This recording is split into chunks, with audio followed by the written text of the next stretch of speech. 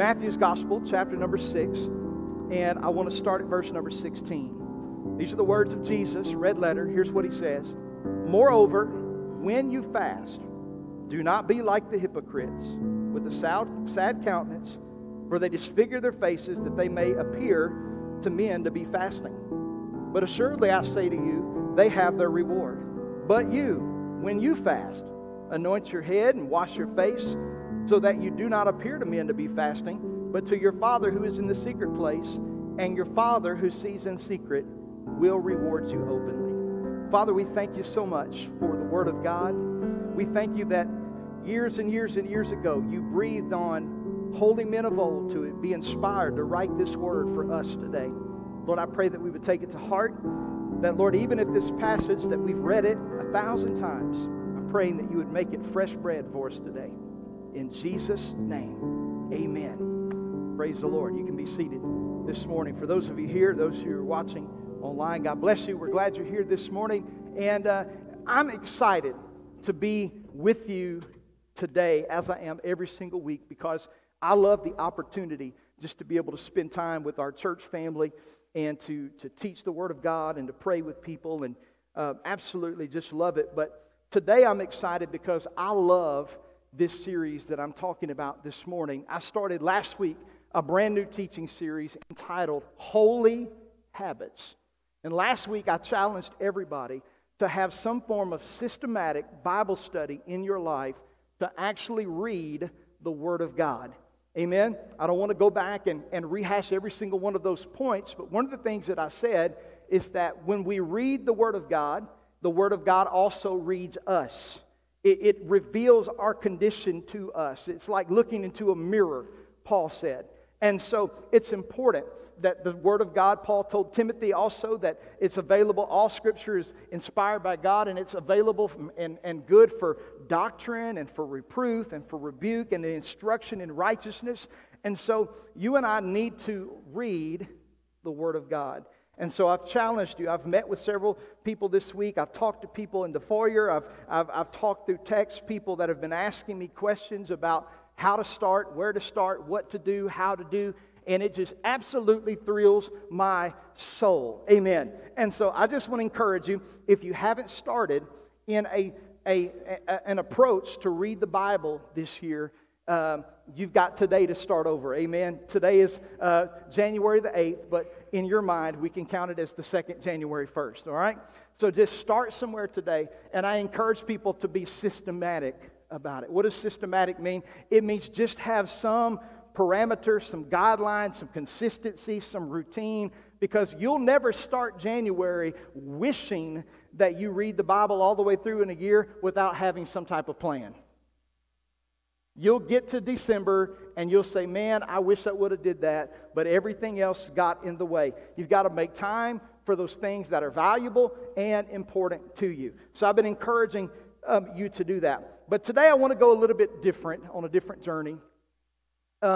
Today we have set aside 21 days to fast and to pray for revival, to get close to God, to pray for our lost loved ones. In fact, tomorrow night and for the next 3 Monday nights at 6:30 on Mondays, me along with others will be right here in the sanctuary praying together if you want to come and join us. And so that'll be available to you on the next 3 Mondays. But we set aside a time to be able to just pray and seek the heart of God. I personally believe that fasting is the forgotten, lost art of the church. I believe that a lot of the missing power, I believe that a lot of the missing things that we see today, that we see in the book of Acts that perhaps are missing today from the church, is a great big result of a lack of fasting. And so this morning, I want to talk to you about the nuts and bolts and how-tos of fasting. So today, the title of this message is Unlocking the Power of Fasting. Unlocking the power of fasting. I want to ask you a question before we go any further today. How many of you have ever craved something so bad as it relates to a meal? I mean, you know the exact menu that you want. Come on, anybody? And there's nothing wrong with that. Come on, this is not a trick question. Have you ever craved that particular meal? Now, I'm going to tell you personally, me, when I lived in Louisiana, I love seafood. I'm a sucker for a good Cajun seafood boil. And you know, they just don't have that kind of stuff around here. At least not, you know, consistently or even fresh. I'm convinced you can't get fresh seafood in the middle of Oklahoma. Anybody agree with that? Amen. So anyway, everything's always a little bit suspicious. But anyway, thinking about that, there have been times where I have made an excuse to go to Oklahoma City just to eat somewhere like that. Hunger. Oh, don't make that face. You know, you've been in Oklahoma City before doing something, and there's a restaurant you wanted to eat, and it wasn't anywhere close to you, and you knew you had to get on this interstate, you had to drive over here, but you did it. Why? Because hunger. You wanted that steak. You wanted that piece of pie. Come on. You wanted something of that nature. Come on. You didn't want the buffet. You wanted P.F. Chang's. Come on. You wanted something that your appetite was driving you to. And appetites drive us based on this one fact, hunger. Everybody say hunger. An appetite is an indicator of hunger. And when we're hungry for something, it will drive us to do crazy things. I'm going to be honest with you, not only have I been willing to go great distance for a great meal from time to time, I have to be honest with you, I have been willing to drop some good money on a good meal from time to time. Come on, does anybody understand what I'm saying? Not every day, but when there's something, you know, you splurge a little bit and you just go and you get that big meal, because that's what it means to be hungry. To be hungry, to inconvenience yourself financially, to inconvenience yourself with time, and you're just driven by this innate passion to do something. Here's my question for you. When's the last time you've been that hungry for God? When's the last time that you have been so hungry for God that your appetite for Him has driven you to do something extraordinary? This morning, I want to talk to you about the secret lost art of fasting, because when you read the book of Acts and you go back into the dateless past, even in the Old Testament, when you look at church history, at the beginnings of every great revival, whether or not it be the Welsh revival or the Appalachian Mountain revival, the Azusa Street revival, even back in the Great Awakenings, every great move of God and significant spiritual moment in history was marked by fasting and prayer. Every single one of them. See, everybody says we want a move of God. We want God to move. We want God to break in, and we want Him to do signs and wonders and miracles. We want Him to do supernatural, unexplainable things, to save the vilest of sinners and things of that nature. But what we don't understand is that when we're talking about God, we want you to move. As I said last week, God oftentimes wants to move through us. And it was the apostles of the early church who were seeing the sick healed on a regular basis, and the disciples were commissioned to go out and pray for the sick, and you see them seeing people saved and set free and demons excised from people and all of those things. But there is one common denominator, not just one, but there is one that's common. It seems to me, when you look at the life of the early church, they lived a life of prayer and fasting. It seemed to be something that was bedmarked into their culture. And so today, as we're getting ready to jump into these 21 days of set-aside time to fast and pray, I want us to look at the nuts, the bolts, how to fast, how to pray, and how to deal with these things. In the background of our passage, we're going to be here for a couple of weeks. But Jesus, very important for us to look at who He's talking to. Jesus is talking in Matthew chapter 6, to His disciples. This is on the back of the Sermon on the Mount, the Beatitudes, and Jesus is talking to His disciples. Everybody say disciples. Okay, great. Now, everybody talks about, I'm a Christian, I'm a Christian, I'm a Christian. I want you to know that term in the first century church, Christian, was actually derogatory. The Bible said they weren't first called Christians until Antioch. They weren't referred to in that way, which Christian means Christ-like, but they were really known as disciples. Disciples. And the disciples of the Lord. Scripture never says, and the Christians of the Lord. It says, the disciples of our Lord. And so they were disciples. And the root word of disciple is what? Discipline. Discipline. So in Matthew chapter 6, Jesus is talking to His disciples. He just got done in Matthew 5 telling them to love their enemies and to pray with those who despitefully use them. And Jesus is talking about committing adultery in the heart, and murder begins in the heart. And he's telling them, if somebody takes advantage of you, go the second mile with them. He's given them all of these deep truths. And then in Matthew chapter 6, He kind of begins to follow up with some very important discipleship matters. Matthew chapter 6, verse 1, Jesus deals with doing charitable deeds. In Matthew chapter 6, verse 5, Jesus begins to talk about prayer and how to pray. And then in Matthew chapter 6, verse 16, where we start out today, Jesus begins to talk to the disciples about fasting. And I would like to read these couple of verses with you again. Matthew 6 and 16. Notice what Jesus said. I want us to read this slowly.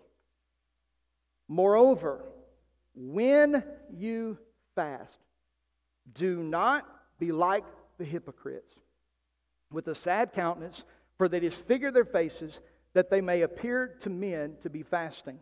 But assuredly, I say to you, they have their reward. But you, when you fast, anoint your head, wash your face, so that you do not appear to be fasting, but to your Father who is in the secret place, and your Father who sees in secret will reward openly. There are a couple of things out of that passage that I want to bring out to you, but I asked you the question just a few minutes ago, how many of you are a disciple? And everybody said yes. Are you a disciple? I'm endeavoring my life to be a disciple of the Lord Jesus Christ. What that means is that yes, Jesus is my Savior, but He's also my Lord. Amen? And lordship looks like this. I do what you say to do. I go where you say go. I say what you say to say. That's what lordship looks like. Amen?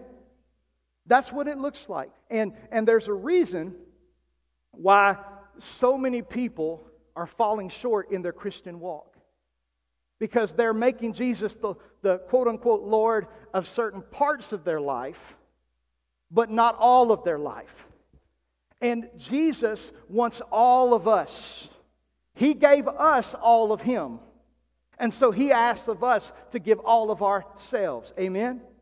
We are soldiers in the army of the Lord. And when you get into the army, even in the natural, they take you through the boot camp process and they work you out and they get you in shape. And the reason why they do that is they're teaching you disciplines that help you endure the battleground.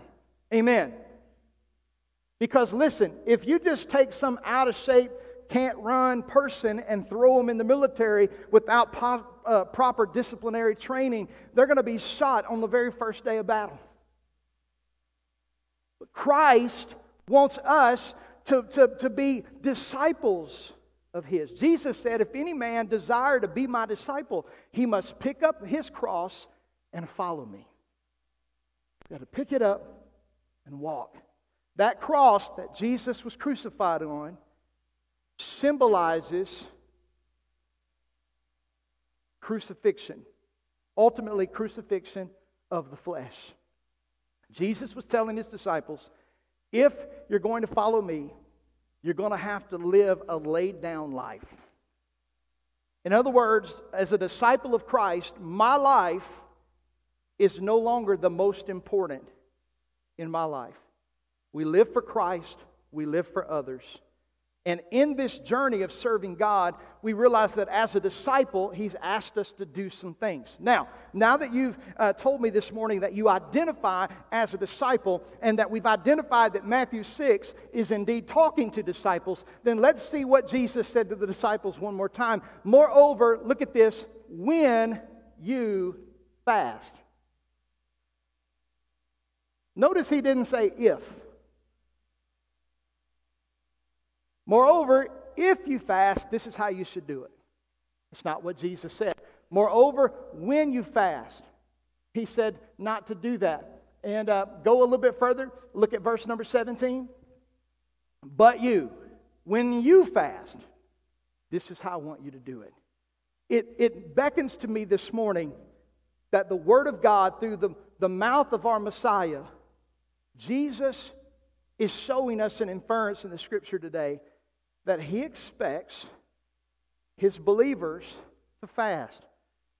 But notice that He said when, not if, but when kind of leaves it open.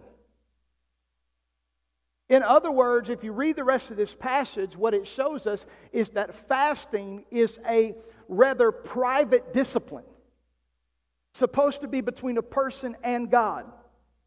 Now, there are times in the Bible where they call corporate fast, and even in corporate fast, yes, I know and everybody else knows when we leave this room this morning, if you belong to our church, we're on a corporate fast, okay? But listen, that means even though the church is on a fast, you still should be private with it. Now, not everybody's going to start today. So if you go to a restaurant after church and you see somebody, don't crucify them. This is a Spirit-led fast.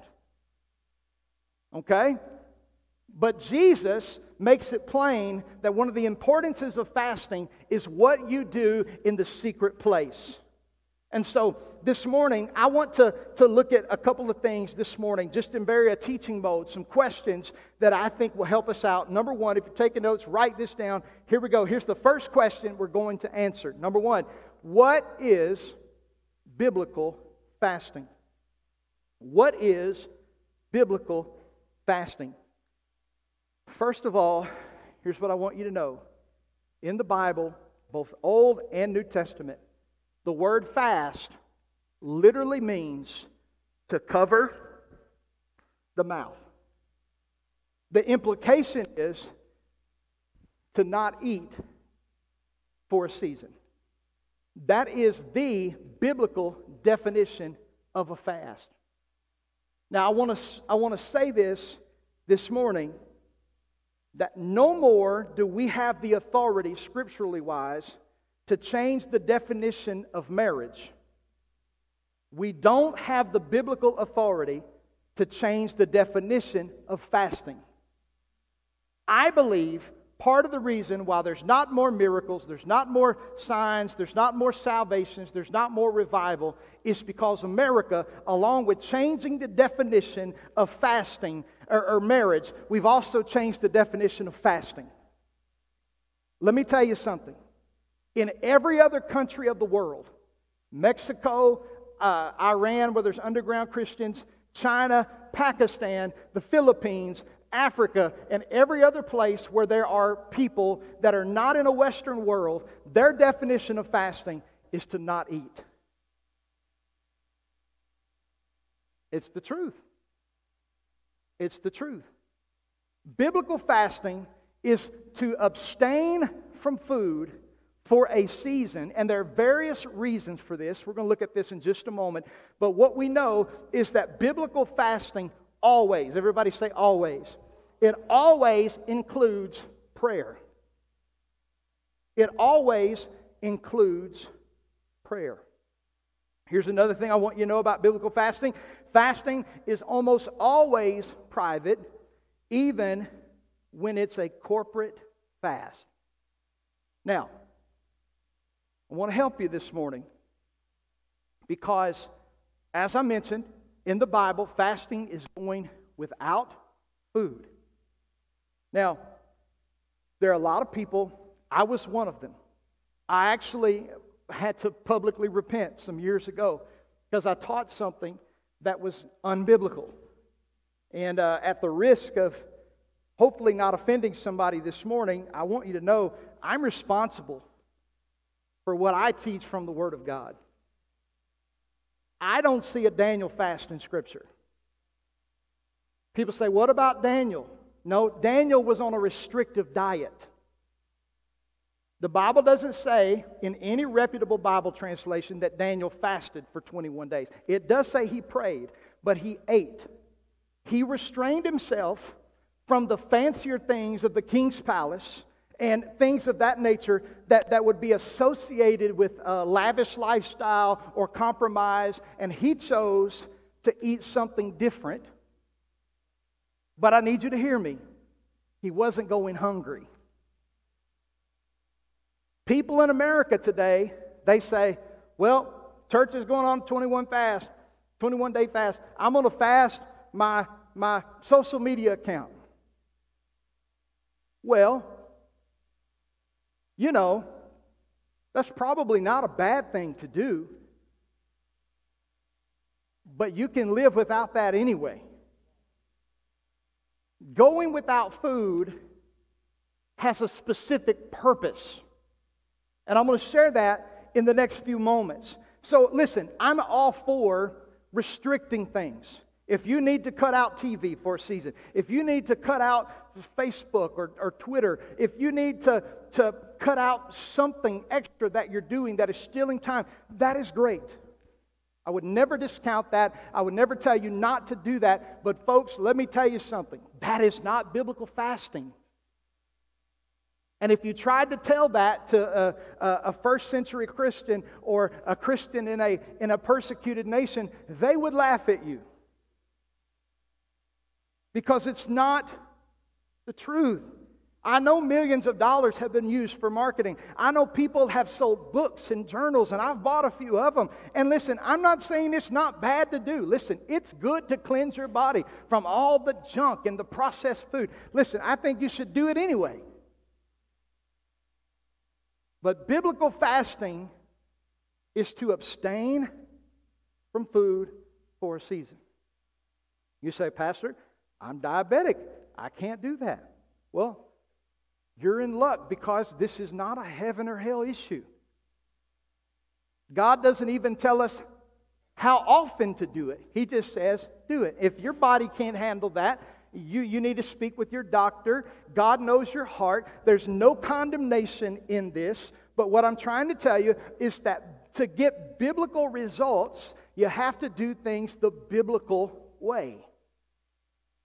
So biblical fasting is to exclude yourself. Here's number 2. What is the purpose of fasting?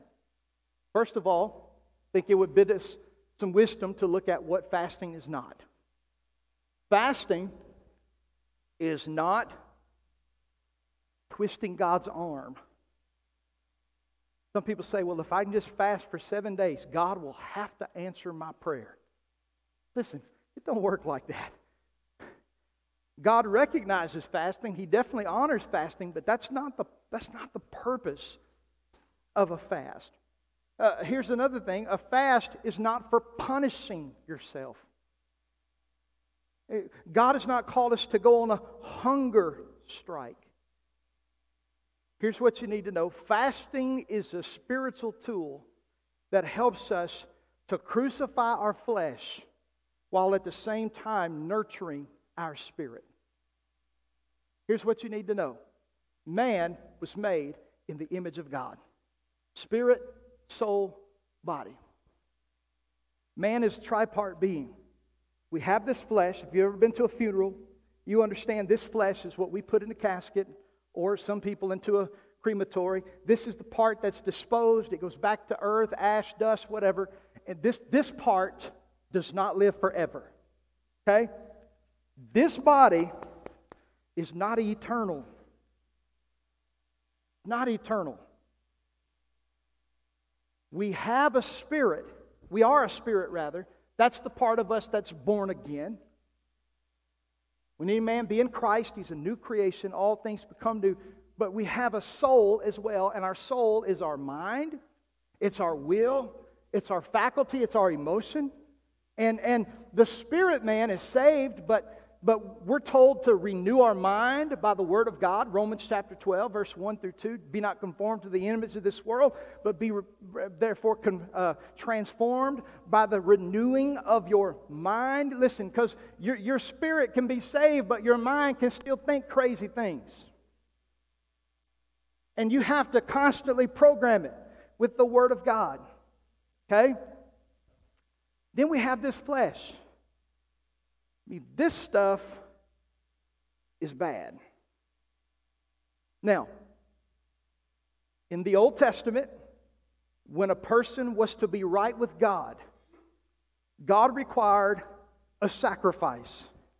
They would take the bull, they'd take the goat, they would take it to the priest or whatever. They would build an altar and they would sacrifice that animal. I mean, he would be dead, dead. Blood slung everywhere. That animal in the Old Testament for a season was the sacrificial animal system that God used to justify humanity for a season. But in the New Testament, when Jesus came, He kind of changed everything up a little bit, flipped it up on the side of His head. And here's what Jesus said now. He said, now we offer ourselves as a living sacrifice, holy and acceptable unto God, which is our reasonable service. Okay? Reasonable service. What that means to me is that our spirit, that's the part of us that's saved, right? But our flesh, we constantly have to keep working on that. Amen. You may not, but I do. The flesh, Paul said, I die daily. He said, I beat my body into subjection, lest that when I've preached to others, I myself become a castaway. Paul's saying, I get up in the morning, my spirit knows what to do, but my flesh don't always want to do it. The flesh wants to sleep in. The flesh wants to watch TV all day. The flesh wants to listen to gossip. The flesh wants to eat and eat and eat and eat. The flesh and the spirit nature are contrary to each other. And so the Bible constantly tells us about the war between the flesh and the spirit. And the reason why I'm telling you that this morning is that fasting is a Christian discipline that helps us keep that part of our nature in check. Essentially, fasting is a tool that we use to crucify our flesh at the same time to nourish our spirit man. So listen, you wake up in the morning, your flesh says, I want this to eat, I want that to eat, I want to do this, I want to say this, I want to do all these things. And if we're not careful, what happens is that our flesh has more control than our spiritual man. And all of a sudden, you start falling out of fellowship with God. You don't read the Bible like you used to. You're not reading. You're not coming to church as often. I read a great quote this week. It said, some Christians are like spark plugs. They start missing long before they quit.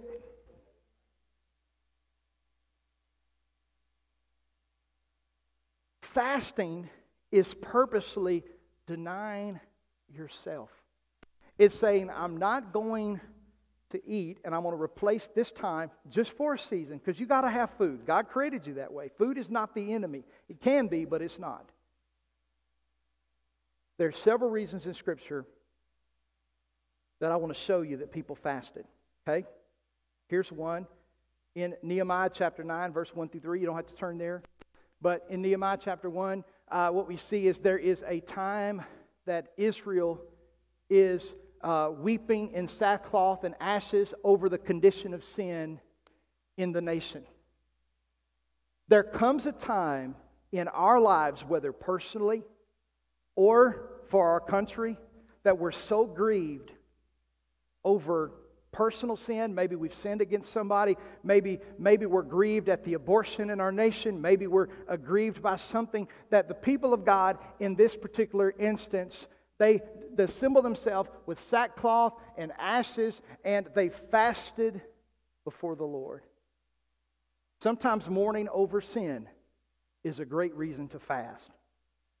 Here's another one. I don't have the scripture reference for this, but they're there actually with David. Another reason people fast in the Bible, we find it, is mourning over death of a loved one. Anybody ever known somebody, or maybe it's been you, I don't want to say too much and bring up a bunch of emotions, but if you lost somebody close to you, mom, dad, son, daughter, spouse, whatever, oftentimes that person goes through a season of mourning. This is not even voluntary. They just don't think to eat. Because fasting is a response to grief. Here's another one. In Luke chapter 2, verse 37, people fasted to humble themselves. It says, for this woman was a widow of about 84 years who did not depart from the temple, but served God with fastings and prayers night and day. Talking about when right before when Jesus was born, Christmas story. Anna was in the temple, and so humbling herself before God. Here's another one, Isaiah 58, verse 6 through 9. This is powerful. For is this not the fast I have chosen, to loose the bonds of wickedness, to undo the heavy burdens, to let the oppressed go free, that you break every yoke. Look at verse 7. He says here, is it not to share your bread with the hungry, that you bring to your house the poor who are cast out? When you see the naked, that you cover him, and not hide yourself from your own flesh. And he says that your light shall break forth like the morning, your healing shall spring forth speedily, and your righteousness shall go before you. The glory of the Lord shall be your rear guard. Sometimes we fast to be loosened from spiritual strongholds, and even, listen to this, from sickness. Do you know every medical doctor will tell you that some measure of fasting is healthy for the human body? That the human body is not meant to eat and eat and eat and digest 24/7 all the time. We pick up so much disease, so much toxin. I'm not here this morning. I'm not qualified to be a nurse, a doctor, or anything in between. I'm just telling you what I know. And again, Wednesday night, like I said, Scripture and science are not counterpart with each other. They complement. Here's the thing. When you find a dog that's sick, they don't eat. It's in nature. If you're struggling with pornography, if you're struggling with tobacco, if you're struggling with alcohol, if you're struggling with cursing, if you've got something that is binding you up, listen, there's no better way to kill your flesh than to purposely go on a fast and spend that time praying and interceding to God. Here's another one, Joel chapter 2, verse 12. This was when Israel was seeking God for an outpouring of His Spirit. We can seek God for personal and corporate revival. Notice this. Oh, now therefore, says the Lord, turn to me with all your heart, with fasting, with weeping, and with mourning. When we fast, we're supposed to be seeking after God for those purposes. This morning, I want you to see that God wants to break through in your life in a way perhaps that you never have before. Listen, all of us know what it's like to have the flesh scream at us. I'm not just talking about your actual tissue, your flesh and your bone. For the most people, normal, body is working. You take a sledgehammer or even just a regular hammer and you hit yourself on the foot or in the hand, your body is going to say, ouch. Your body says, I'm thirsty. I'm hungry. Your body says, I'm sleepy. Your body says, I want to do this. I want to do that. Gluttony. Problem from uncontrolled flesh. Sexual sin. Problem from uncontrolled flesh. So many different things that we could talk about. Waste of time. Laziness. Why? uncontrolled flesh. So many times the flesh can be so loud in our lives that it screams over the very spiritual man and our spirit on the inside of us. One of the ways you can learn to hear God's voice more clearly in your life, which, by the way, when Israel was ever in a decision, a big decision, they would go before the Lord in fasting and prayer. In fact, there were so many examples that I didn't give, but in the book of Acts, when Paul and Barnabas were getting ready to be sent out, the prophets and teachers in Antioch, the Bible says they were ministering before the Lord, and they were fasting and they were praying about the condition of the church. And the Bible said in the middle of their fasting and praying, the Holy Spirit spoke out and He said, "Separate Saul and Barnabas for the work until I've called them." If you want to learn how to hear God's voice more clearly in your life, which, by the way, your human spirit, when it is born again, you've been saved, it has by nature, by the born again experience, been tuned to the frequency of heaven.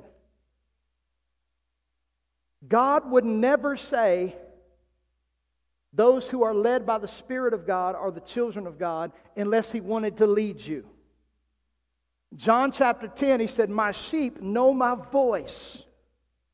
It's not always a boom from heaven. There are times where that happened in Scripture, where God spoke in an audible voice. But it's not always that way. Sometimes it's through a quickening, a rhema word. Sometimes it's just an inner witness. It's a knowing on the inside of us. But beyond that, it's hard to hear God sometimes when everything else is screaming louder. So if you're wanting to hear from God about something, not twisting His arm. God's already trying to speak to you. He's already trying to bless you. But fasting simply kills or crucifies the voice of the flesh and tells it to be quiet. Do you know, some people say, "I don't think I can." I'm talking about healthy people now. People say, "Pastor, I don't think I can go without food. I'd have such an appetite." Ask anybody who's ever fasted longer than 3 days, your hunger leaves after day 3.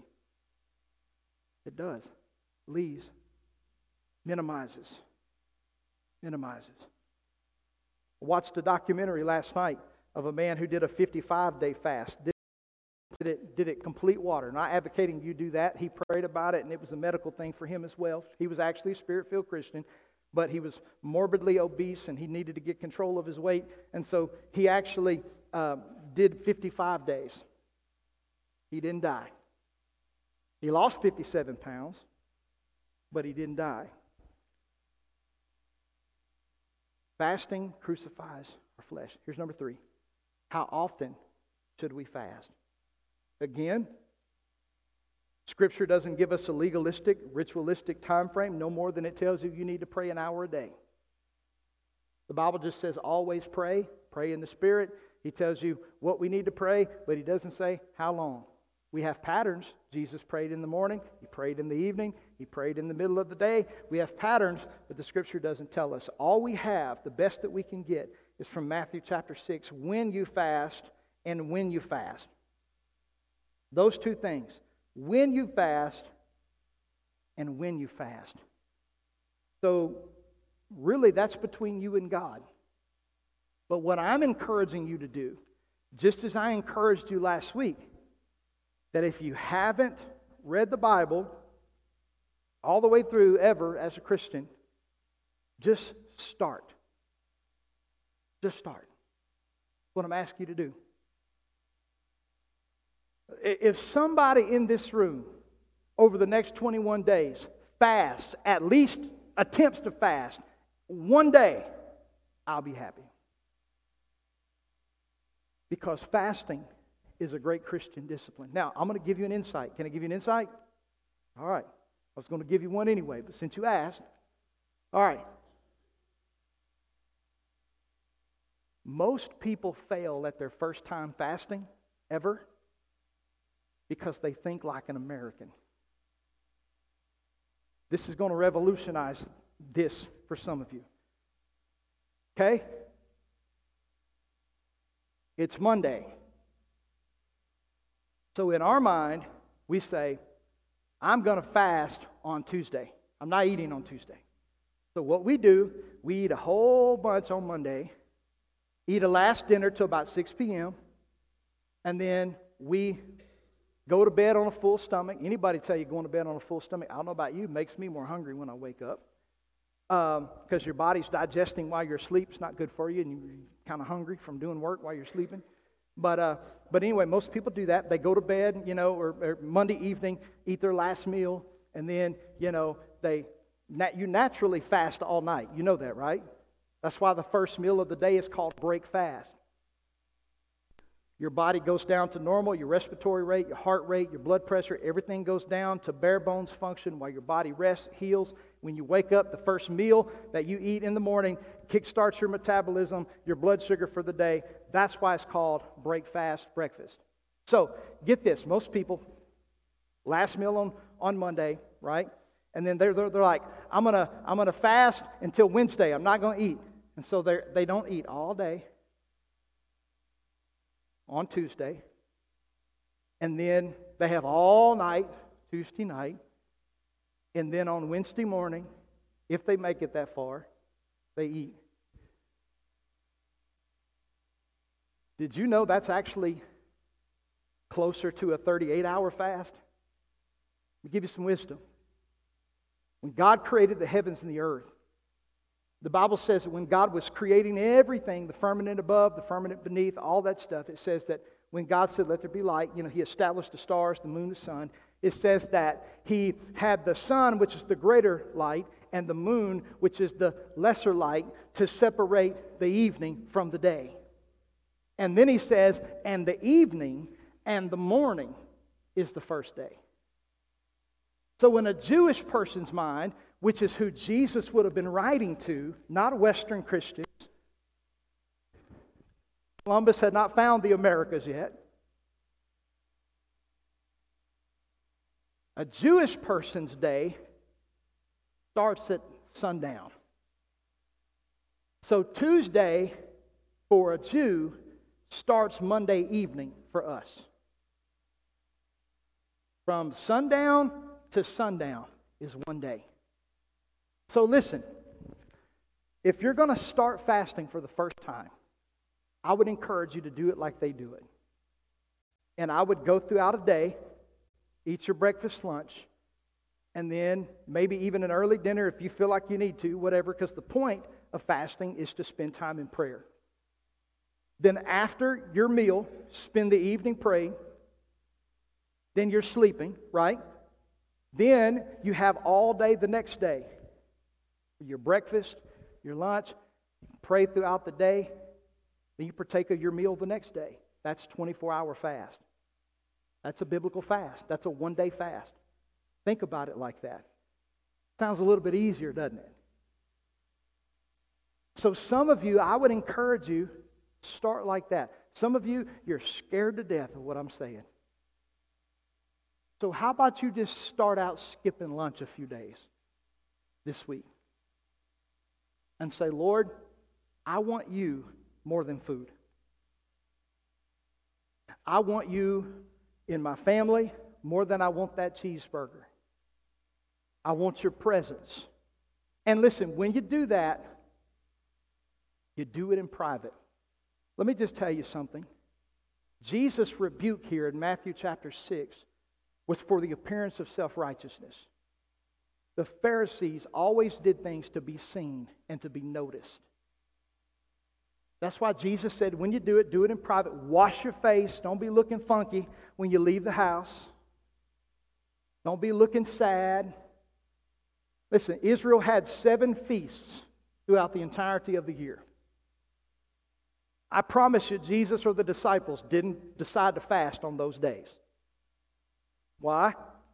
Everybody would have known where they were. Where are they at? They're fasting. That's not what you do. When you fast, you are so careful not to draw attention to yourself. So what that means is, when you fast, you do it Well, obviously you do it when the Lord tells you, but you do it at inconspicuous times. If you're going to fast your lunch break, it might be better to tell everybody, listen, I can't go to the restaurant and hang out with you. I got to run a few errands. And listen, praying through your lunch is not an errand. You're running an errand for heaven. Amen. There's a big difference between deception and discretion. It is okay to be discreet. It is not okay to deceive. The big difference. And so you got to understand to do that, because here's what God says. When you do this in secret, you unlock my power. And my power will be on display for you openly in your life. But equally, he said, if you scrunch up your face and you tell everybody, see, this is number one why I'm getting ready to close, Darren. If you want to come save the people. Amen. One of the big reasons why I'm not like a super big proponent of the Daniel fast is because social media is filled with for 90 days of, because people do it all throughout the first part of the year, and they're swapping recipes. Good Lord, they're making chocolate chip cookies out of cauliflower. Folks, you missed the point. You missed the point. Not only does everybody know what you're doing, you're trying to get out of the reason for what you're doing. Amen. So again, why does God want us to fast? He wants us to fast to draw closer to Him. He wants us to draw close to Him through prayer. We're going to talk about that next week. Because fasting and prayer go hand in hand together. But here's what I just want you to get this in your heart and in your mind today. Fasting is not an ordinance of the church, like communion or baptism, but rather it's a private matter that the Lord expects His disciples to do. And the great thing about having the Holy Spirit on the inside of us is He does lead us. I would hope that sometime throughout this year, there'll be times and seasons in your life that, you'd make a choice to fast. I'm going to be honest with you. Me personally, never ever make a big life-changing decision. A job change, a relocation, moving churches, anything like that. Anything that's going to alter your life that's a big decision. Your flesh may be saying, yes, raise. God may be saying, stay there. It may take a fast for you to really break through and hear the voice of the Lord clearly. God wants us to humble ourselves. So here's what I'm asking you to do. I'm asking you to make a choice to include fasting in your lifestyle at some point. Listen, you say, Pastor, I can't do no 1 day, 2 day, 3 day. Okay, I get that. You probably can do a meal. Just do something and substitute that time for prayer and really pray and seek the heart of God. And God will honor you. God will bless you. And let me tell you something. You never go wrong giving more time to the Lord. Never, ever, ever, ever go wrong giving the Lord more time. Here's what I believe. As you choose to draw close to God, God will draw close to you. Amen. I want everybody, let's stand on our feet.